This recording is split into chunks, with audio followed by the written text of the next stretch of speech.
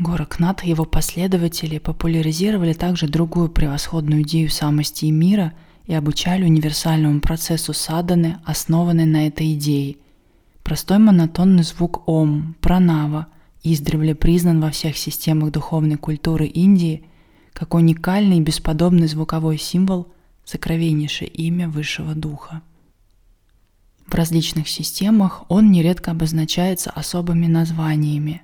Ом – первый звук, самое элементарное, единственное, непроизведенное, неделимое, естественное звучание, самое непосредственное самовыражение энергии или силы в слышимой форме.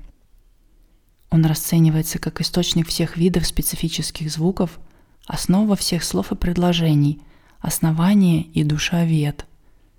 Как полагают, он содержит в себе истинное значение всех вед. Его рассматривают как вечную музыку сердца Вселенной, а также сердца человека. Ом следует принимать как имя, которое присвоило себе само верховное основание Вселенной, а не дано ему какой-либо группой людей. Вечное самопроявление в самом простом звуке формы Абсолютного Духа вместе с его силой называют анахатанада, поскольку в отличие от обычных звуков этот звук не производится механически, ударом, трением или разрывом.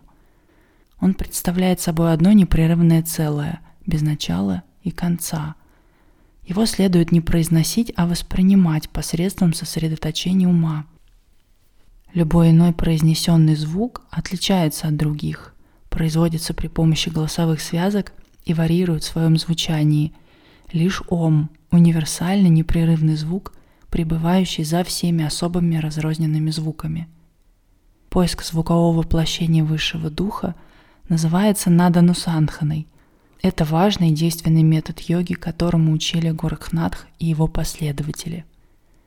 Прежде всего предполагается, что анахатанада постоянно присутствует во внутренней сути сердца, без какого-либо усилия со стороны садхака. Высший Дух неизменно проявляет в этой форме свое великолепное присутствие в сердце. Это Шабда-Брахма, Высший Дух, проявленный как слово или звук.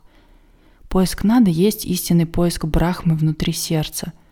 Садхак обязан глубоко сосредоточить свое внимание на наде, который поначалу представляется совсем неопределенно. Сердце хранит желания и впечатления прошлых деяний, различные эмоции и импульсы, которые создают разнообразного вида колебания и беспокойства.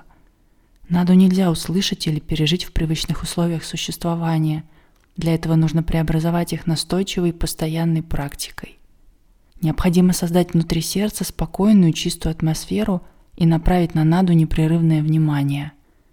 Реальную помощь в поиске нады внутри сердца и сосредоточении на нем оказывает пранава-джапа, которые нередко обращаются на начальных ступенях. Непрерывное растянутое произнесение пранавы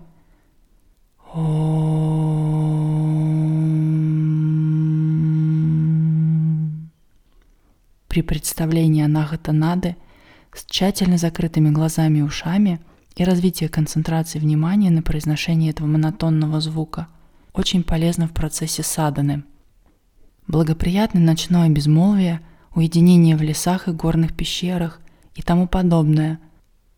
Садхака должен принять устойчивое положение, удерживая спокойное состояние и, сосредоточившись на чем-либо позитивном, игнорировать все внешние звуки, проникающие в его уши, полностью заполняя атмосферу сладким и мелодичным звуком Ом, и приковать все свое внимание исключительно к спокойно льющемуся звучанию. Он должен постепенно научиться слышать этот звук внутри своего сердца, не произнося его вслух. При помощи силы концентрации он должен пытаться отождествить наду с Высшим Духом, пребывающим в его сердце, и еще глубже медитировать на Высший Дух в данной форме. В этом процессе одновременно задействуются пратяхара, контроль чувств через контроль ума, дхарана, сосредоточение, направленность потока сознания на объект, и дхьяна, непрерывное сосредоточение или погруженность в себя. Звук становится все более тонким и сладостным, очаровательным и всепоглощающим, слитным с единым сознанием.